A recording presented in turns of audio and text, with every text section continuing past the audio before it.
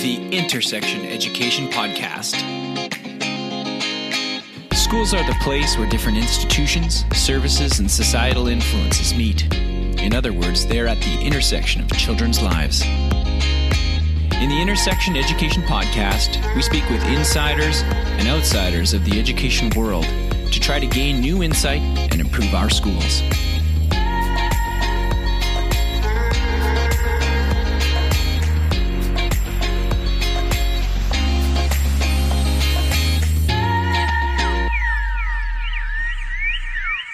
Hello and welcome to this edition of the Intersection Education Podcast. I'm your host, Corey Haley. My conversation today is with John McGettigan, president of the Saskatoon Teachers Association. John works tirelessly in the service of teachers and of education. As you'll hear, John is passionate about ensuring teachers are leaders of learning not only with their students, but also amongst themselves. This learning is not limited to the traditional school subjects. He's also a leader in developing citizenship and what it means to be Canadian. He's been part of a team that developed Consentus, a program to teach citizenship based on the Canadian Charter of Rights.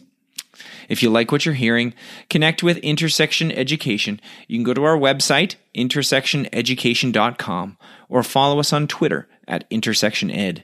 We really appreciate it when you rate us on iTunes and leave a review. Here's my conversation with John McGettigan. Well, hey there, John. Thanks so much for joining me today. It's a privilege. Thanks for asking. It's going to be fun. Yeah. How's the weather in Saskatoon today? It's it's plus 30, and we're just all. And it's absolutely brutal. Actually, it was minus 30 with the wind chill overnight. So it's winter. Yeah, it has returned to the prairies. Yeah, it's Canada over it, right? That's exactly it. Let's talk about what we're really here to really discuss today. One of the things I've heard you speak about, and I know it's a concept that's really close to what you're about, is this idea of teachers leading teachers and teachers leading learning. Why do you think that is such an important piece of the teacher profession? Why do you think that it's important to our education system? I think primarily, I think that we've been leaving it to chance a lot of it. I think teachers are pretty guilty at looking elsewhere to have people solve our problems or address our needs, and I think primarily that's what I discovered, in the middle of my career, and when I got into teacher politics, for lack of a better term, it took me very little time to figure out that talking about student learning was something that never happened in these jobs. So I look after about 4,000 teachers, and it struck me a few months into my job that we hadn't talked about student learning for 3 months. And so at that point, it was something that was pretty clear to me that we need to address. And frankly, I've been inspired by a bunch of teachers that have done it. Yeah. Now, when you're talking about speaking about student learning and things like that, you are the head of an organization, not a local organization that is an association, as opposed to strictly a union. And what is that idea of being an association as opposed to strictly a union leader mean? Does that tie into what you're talking about? Yeah, it definitely does. I think to meet the practical needs of teachers, things like class size and composition, salary, benefits, all those things that unions do in quotation marks, you're much better off to address the actual work. I think if you look at other professional associations like lawyers or doctors or accountants and things like that, when they're in the public purview, they're talking about their work. They're not talking about what they want. And I got in this business of teaching to help kids. And I think that all the way through the structure, in scope, out of scope, professional association, whatever it is, we're better served if we're talking about student learning, because that's what we're here for. Yeah, I agree. What does that mean to you then when you hear people who are advocating or making arguments for taking administrators or school leaders outside of the association, as they've done in many provinces and I'm sure many states? I'm not so up to date, but if we look for me, our colleagues over in BC, what would that mean when you're taking teacher leaders, administrators out of an association, do you think that would have an impact? I think it would be devastating. I'll be honest with you. I think that that's the bedrock of what makes our association strong, is that its principals, vice principals, and teachers, from the beginning, their first day of teaching to the end of their last day of teaching. I really believe that principals are not anybody's boss. They're colleagues with a different responsibility, more responsibility in a school, and really, like, what I've experienced here is that our principals, from the youngest to the most senior, are leaders of learning primarily. They're not managers. And I think the legislation is clear on that, and I think it would shake the bedrock of our publicly funded system here in Saskatchewan, anyways, if you're taking principals out of scope. Yeah. What kind of things do you think would shake up? What kind of, I'm asking you to maybe look in the old crystal ball a little bit, but if you were to say, what are the first things do you think tangibly that would go if leaders, school leaders, school administrators were to be in a different association? Well, man, I think the easiest answer to that is probably relationships. The relationship between, I think in education, the most important relationship is between a teacher and a student, but followed closely second to that is, collegial relationships, and really right up to my involvement with ministers and deputy ministers and researchers. It's all about one-to-one relationships. And I think that would be the first thing that would get shaken, because you'd be managing people's responsibilities instead of sharing their responsibilities. And I think that'll be the first thing that would go.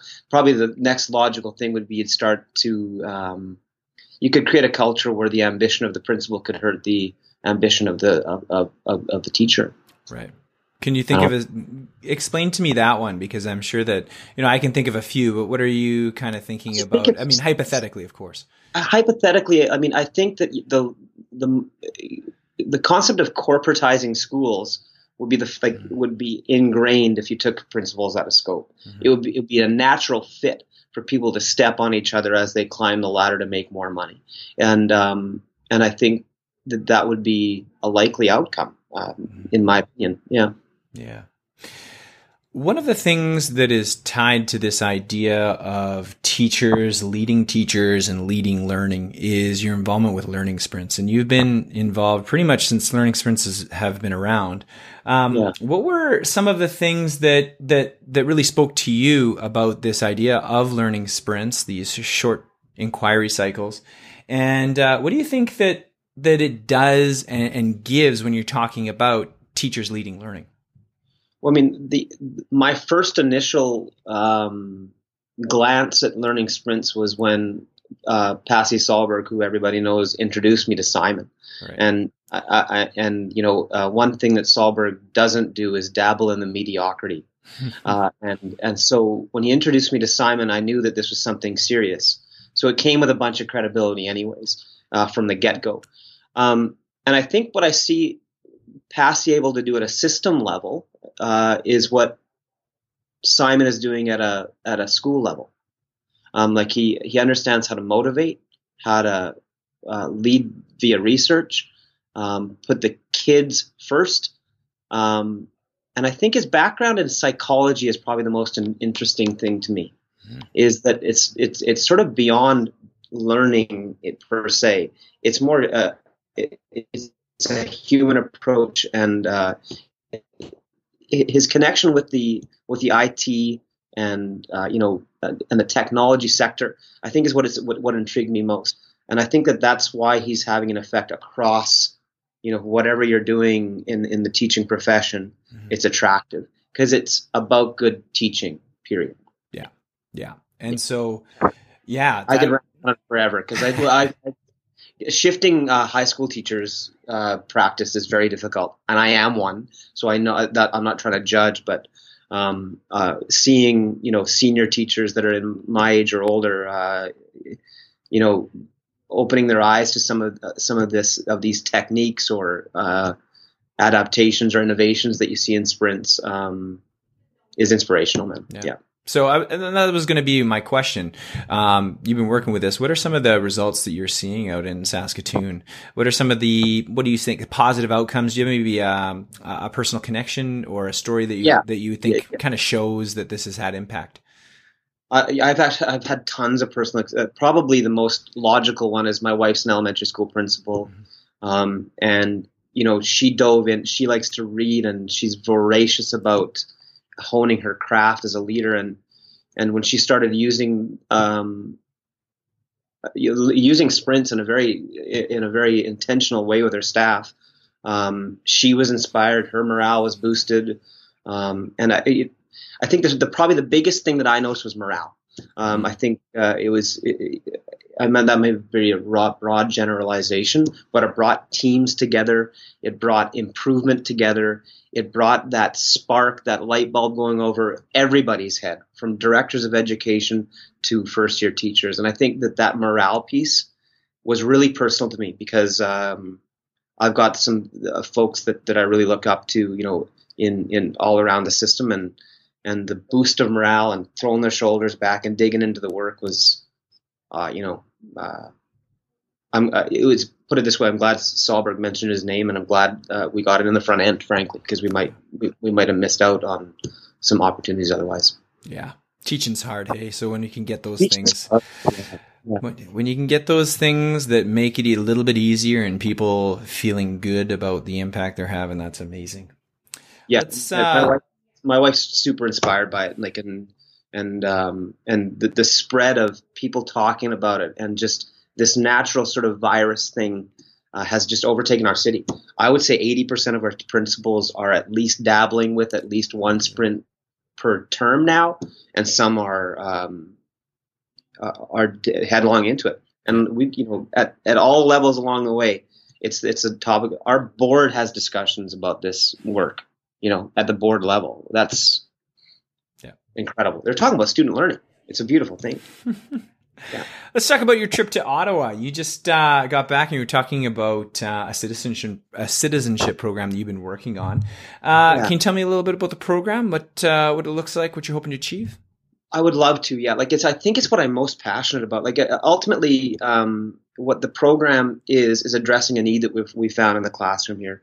Saskatoon schools are 50% either new Canadian or non-Canadian, and most of the people that are in the profession are like me, white and middle class, and our classrooms shifted so quickly that we had this demographic shift that everybody just was shocked by, and it comes down to one thing, I think, is if you teach a kid to read, they learn to read. If you teach a kid to do math, they learn to do math. Who's teaching kids what it means to be a Canadian? That greatest asset that we have, that fortune that we have of being Canadian, who's teaching them specifically about that? Not the civics of it, not the mechanics of it, what it means to be a Canadian. And that's the root of the work. And so what we've done over the last 8 years is we have developed essentially resources that interlock with the current curriculum here in Saskatchewan. So we're not asking teachers to do more. It's actually asking them to do what's relevant in their classroom, what's contextualized in their classroom. And it is an absolute beautiful thing. It's not values education at all. It's based on the Charter of Rights, and really back to the UN Charter, which I think Canada is probably the closest nation to achieving what's actually in that charter. And so citizenship education, according to Andy Hargreaves, Patsy Sahlberg, Dennis Shirley, those big brains, is going to be a parallel track to numeracy and literacy in the 21st century. So numeracy and literacy will always be the bread and butter of education, as they should be. But those gigantic brains have told us that this would be the third wave, the third pathway in teaching kids what matters. So it's super exciting, and we got it operating about 300 classrooms now in Saskatoon, and probably more than that we just don't know are using it. And the beautiful thing is it's evergreen. It's like we've given it's all developed by teachers for teachers. It was born out of a Human Rights Commission, not out of a Ministry of Education, which is unique globally. So the resources weren't developed through any ministry format. we received funds from the Justice Ministry and from the Ministry of Education, but it was actually all the work was done through a Human Rights Commission, which is essentially does one thing: make sure that everybody is treated fairly, no exceptions. And the resources that have been developed are being evergreened every day in the classroom. So it's actually curriculum that is developing as it's being used, and I think it's a beautiful thing. I'm really passionate about it. It's had a great benefit in our schools here, and the appetite from teachers has been something we actually can't keep up with. Wow. And that's why we went to Ottawa, is because we need some help. Yeah. Yeah. One of the questions that someone might have is the idea of Canadian citizenship, whether that be the idea of what is Canadian, no matter what country, can be up for debate. Now, it sounds like you leaned heavily on the Charter of Human Rights. So we have the Canadian Charter of Human Rights, but is that the only part of that answer that you would say to someone? Like, who are you to say what is Canadian or what are our values? Well, it's not up to me to say that. It's up to the Charter. Like, it's law. Like the way that we sort of would pitch it is it's the new 3 R's: rights, respect, and responsibility. You need to know your rights so you don't knowingly transgress the rights of others. Mm-hmm. There is no rights without a corollary responsibility. The way that we look at it, this is a big moment for education. The rights revolution was born out of the post Second World War, Cold War era, and the rights revolution was born in courtrooms. So judges and lawyers fought the good fight to bring fairness, more fairness to our society. We're calling this a responsibility revolution, where my responsibility as a Canadian is always got to be looked through the lens of making the world a better place. Because we're Canadians, we owe it to the world to make it a better place. That being said, that's a pretty high responsibility. And we think that this revolution won't be born in courtrooms, they'll be born in classrooms. So teachers will lead this revolution, this responsibility revolution. And we're finding that we don't have to teach the new Canadians very much about that, because that's why they came here. Yeah. Ones like you and I that have been privileged to be from Canada and born and raised in Canada are the ones that need reminded of it. Yeah. It's fragile. I think what you see around the world in countries like Hungary and Brazil and the United States, obviously, is that it's a product of not dealing with the citizenship piece very much. Yeah. That's an excellent point. In fact, I was thinking the same thing. I think we're seeing a whole bunch of examples right now of countries who aren't sure what it means to treat everyone fairly, and we're going to have more and more, I think, disruption of what the norms are. So as we increase immigration, or we have waves of migration as they do in Europe, or anything like that, that's when you find out whether people are going to uphold those basic rights, those basic values, those basic, what you would say, laws and responsibilities that underpin society and the good functioning of our society. Yeah, and like we try to look at that it looks at the big social context issues, right? Like, probably, in a nutshell, it's an antidote to hate. We think that we are providing an inoculant to hate. Hate is born of ignorance, and love is born of knowledge. And so the way that the way the resources really work is when issues like a Pittsburgh synagogue or an LA nightclub or these Colton Boushie, which is a big thing in Saskatchewan, right? Yeah. When those issues arise, how do you react to those as teachers, right? And you have to have reliable places that you can go, resources that you can go to, not just Google it. Yeah. And that's, I think, the biggest thing that teachers have said to me, is that we can go to those resources and we can actually react to immediate situations with stable, and we're backed up with, it feels like they've got steel in their back to address these issues that kids are coming in with at a very young age to ask questions about, as well they damn well should, Yeah. No, I totally agree. That's Yeah, very exciting. I'm looking it forward to is. seeing some of that stuff, and wish You you know, nothing but the best. we lead the country in racism, okay, which Mhm. isn't a badge of honor, let's just say. So, yeah, we went through a boom of immigration, and we still haven't burst the bubble of racism towards First Nations people in this province, and so we think the need and the appetite is high in the classrooms for it, and we think if we can address it in Saskatchewan, um, and have some success with it, is something the rest of the country can learn from. And that's what we discovered in Ottawa, was that there was an appetite across the country and this sort of shock that nobody else is dealing with it. Nobody's doing it. Yeah. Yeah. Yeah. When you think about education, is there something that you believe is true that other people, maybe most other people, would disagree with you on? Wow. I can be controversial. That's a dangerous thing. um, uh, I actually think probably the one thing that I would take the most as a representative of teachers is there's probably a percentage that shouldn't be anywhere near kids. There's probably a percentage of teachers that got in it and can't get out. Right.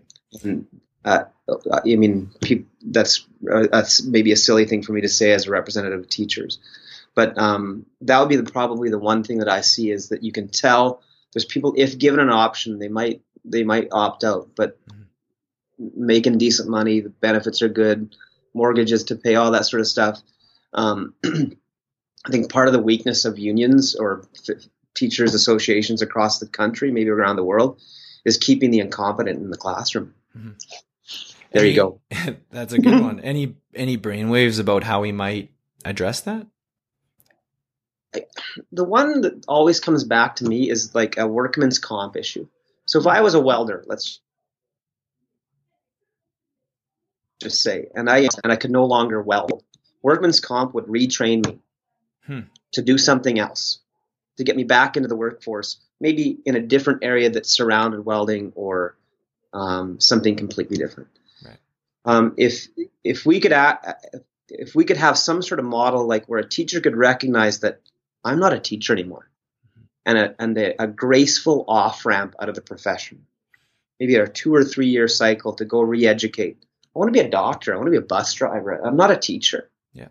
When they have that reality, because I know that because people have spoken to me about that on a regular basis, is if you could have a graceful off ramp out of the profession into a different one, I think that would be something that would be money well spent. I keep thinking about the inverse is true as well. I think that there are some people out there who would be wonderful teachers who are perhaps not in our profession and who have skills that would be very interesting, especially in high schools, and to have perhaps a graceful in-ramp as well as off-ramp, or on-ramp as well as off-ramp. That would be, that's less controversial. That is less controversial, isn't it? Hey, and it's funny you say that, because my dad was a doctor, and most of my families are like first cousins, etc., are doctors, and the part of the job they love the most is teaching, teaching people to be doctors, and like the real joy is sharing their knowledge with other colleagues, not necessarily the practice of medicine. Yeah. And I always that intrigues me. It's that joy that you get when somebody learns something that you've intended them to learn. That's gold, right? I totally agree. When you think of the term master teacher, who or what comes to mind? Well, that question, it's just certain people's faces come to my mind. I don't know if I can define it at all. I've seen it in action. Like I've seen people that have taught me. Obviously, I think everybody's in this business. There's somebody that comes to mind. One is Dawn McLean. She was my band teacher in elementary school, and she was the consummate professional, and she was kind. She was always willing to let you screw up, and she was comfortable with letting you loose to make mistakes and then helping you get up instead of stomping on you when you fell. Master teacher is a relationship builder. Love, to me. Yeah. Love. That's it. With almost no bounds to it. Like, they talk about unconditional love. I think that's master teacher. Yeah. And and right now, like, I get the privilege of being in 109 schools, 1 or 2 schools a day. and you just see it on the playground. You see it you just see it all over the place. And in my job, what I've seen is like superintendents, directors of education, trustees, board chairs that are master teachers too. Because my classroom, in my job as president of an association, my classroom's the minister, the deputy minister, and my trustees. Like I have a classroom too. It's just not made up of children. Mm-hmm. And so what I've seen is people that are great directors. They know who their classroom is and how to use sprints to get to make some improvements for kids. That's a great point. All the teachers are not necessarily teaching kids and in classrooms. That's a good one. Yeah, definitely. Do you have a favorite failure or a favorite success that you felt really informed forward your work? Something that kind of happened, good or bad, that you kind of look back and say, hey, that taught me a really important lesson. Unfortunately, yeah, I do. I told a joke at our convention about 3 or 4 years ago that was a little bit offside, not much offside. But I learned about the teacher politics and the politics of education. I told a joke, and I was charged with professional misconduct. And it went through a couple, and it was a joke, but it caused me to look at the language I use, obviously, where I also became aware that when you're in positions of authority like this, people will like to shoot bullets at you. And that's part of the game. Mm-hmm. And what I learned from going through that, I was cleared of it, dismissed and all that sort of stuff. But it was 2 years of absolute hell, lawyers and accusations, and it was a nightmare. And it was just all politics. It had nothing to do with misconduct or professionalism, neither of those things. So what I learned is you have to have a thick skin in leadership, and be open to criticism, but also be open to the fact that sometimes the criticism is unreasonable, and the criticism isn't necessarily there to improve the system or to improve your work. It can be just petty. Yeah. Any tips on, we're school leaders. I think many people out there, do you have any tips on recognizing that? Now, obviously, if you get, charged with misconduct, that's a pretty obvious for something you don't believe. But have you developed this criteria of, hey, I can forget about that. That's just a petty type thing. Or no, this is actually good feedback that I don't want to hear. So I might be inclined to think it's petty, but in fact, I should listen to it, and I should maybe check myself and evaluate. Well, that's I learned that.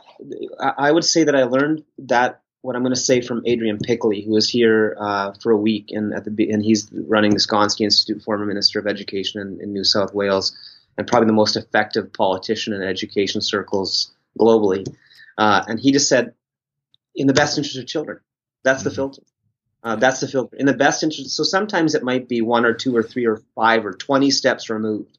But if you know that you're taking that leap or listen to that conversation and it's in the best interest of the child, you're doing the right thing. That's my filter. Yeah. That's a good one.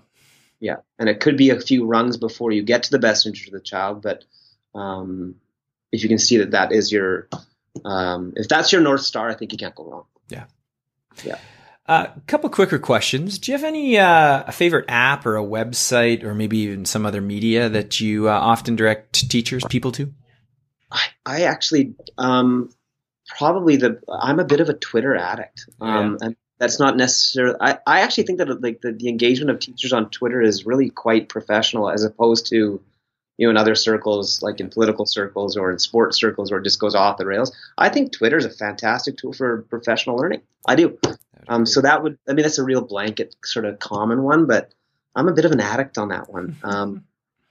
So yeah, and I love watching the interactions and the way it sort of spreads. You see somebody that you really admire likes something, you go and follow them and you learn more. It's sort of like a snowball effect. I like it. Yeah. Yeah. That would be my yeah. Hey, while we're on the subject, can people access the citizenship resources that you were talking about earlier? Is there a website there? Of course, yeah. Everything's there and completely shareable. Yeah. And it's just consentus.ca, like CONT, consentus.ca. Sorry, CONCENTUS, consensus, not consensus, but consensus, which means essentially consensus in Latin. Yeah. Oh, that's great. Do you have a book that you quote or refer to? You, again, do you maybe give to people? I'm wildly ADHD, and I'll be honest with you, I'm guilty of not reading very much. Yeah. I'm really guilty of that. My wife hates me saying this publicly, but I'm a news junkie, and I'm a in short spurts junkie. Yeah. So what I'm lately sharing with people is things like podcasts. Yeah. That things that you can do when they're doing something else. If they have a brain that's the mind that is really hard to focus. I can't sit and read. Yeah. I just can't do that. So I tend to share either podcasts or little spurts of, like the TED Talk factor is still maybe a little bit archaic, but there's usually things that I like there that are quick hitters, Interesting. I've had that exact same conversation with two different people today. They just can't tear into, not only because of attention issues, but workload and family and all these kind of things. So they said exactly the same thing, shorter snippets, podcasts. I give people, I need people like my wife that do have the attention span to read and then highlight things for me and then have a discussion about it. I'm a social being and a social learner. And I think actually most teachers are probably. Yeah. Yeah, I agree. Is there something that you do every day or most days that keeps you healthy and well? I run every day. That's my addiction. I like to run for about an hour every day, and it's got nothing to do with physical fitness at all. It's just a matter of time to stop. Nobody can phone you. I like that little bubble of planning my next day on a daily basis. Yeah. And I always feel like I can think better when I'm done that. That's my addiction for sure. Yeah. And if I don't do it every day, I'm kind of an unbearable idiot. So yeah. Do you have an organization or a person who really inspires you? Absolutely, 100% yes. My mentor, fortunately, my personal mentor is also my sort of public icon, a guy named David Arnott. He is the chief commissioner of the Saskatchewan Human Rights Commission. He's a federal court judge. I taught his kids in high school, and now he was the treaty commissioner in Saskatchewan for 7 or 8 years. He is the man with the strongest relationship building skills I've ever met. Never have I ever seen anybody that has a negative word to say about him. Now he's in a position where he's running a human rights commission. And the work that he does in there, the brave work that he does in there, against a lot of demons, he calls them the cabal. That organization and that man, he's a great Canadian. And no questions asked. I think he's Martin Luther King, Saskatchewan style. He's just that brave and that bright. Amazing. What's next for you? What are some of the things you're looking at tackling next? Projects you're working on? What can we see from John McGettigan in the near future? Well, a nap would be good. Maybe a run. I honestly don't know. I think it's funny in this job. The political thing is an interesting piece. I've been approached by right, left, and center at a civic, provincial, and federal level to consider running for them. So, I think that's probably the thing I've done best is that nobody knows where I am politically. Yeah. That interests me. And I think we're in an era now politically where we need some sort of big tent politics. Yeah. And I think, I'll be honest with you, I think we need more teachers in every legislature, every parliament across the world. I'm not sure why there's so many damn lawyers. I don't get it. And it infuriates me that there's not enough teachers that step up. We're natural leaders, teachers are. And so I'm not saying that it interests me, that political part. But in that milieu, I would like to, either be directly involved or advising people that are directly involved. I got some young people on my executive. I have a 26-person executive that would be great MLAs. They'd be great MPs. They'd be great city councilors or mayors. And I would love to help them be that generation where we're filling legislatures and filling parliaments globally with teachers. Yeah, I think that would be my. If you wanted to ask me what my next dream job would be, it'd be something like that. Amazing. I'm looking forward to it. Vote John McGettigan. Party to be named later. Yeah. Big tent, yeah. So let's say people are really interested in following what you're doing, following some of the work around citizenship. How can they connect with you? You just talked about your Twitter. What's your Twitter handle? How can they contact you? It's just my name. It's just at John McGettigan, and at Consentus is also at Consentus, is where we're trying to start a little bit of a small footprint of social media, and I think we're at a Medicare moment with that. I think that citizenship education is going to be the next social movement that comes out of Saskatchewan. I think the world's catching up on socialized healthcare, and I think that citizenship education is going to be something that's going to be tracked back to that stupid little city in Saskatchewan that started this ball roll. I think we need it. I think it's emergent. Yeah. And so, yeah, Consentus, or if you just Google citizenship education, you'll find us there too. Yeah. That's wonderful. I want to thank you so much for speaking with me today, John. Thanks for listening to this episode of the Intersection Education Podcast. Before you go, I'd like to recognize that the land where this interview took place is a sacred place that has a long history of human existence. This land has helped people like the Cree, Saulteaux, Niitsitapi or Blackfoot, Métis, and Nakota Sioux live well for thousands of years. Let us continue to live well and respect this land.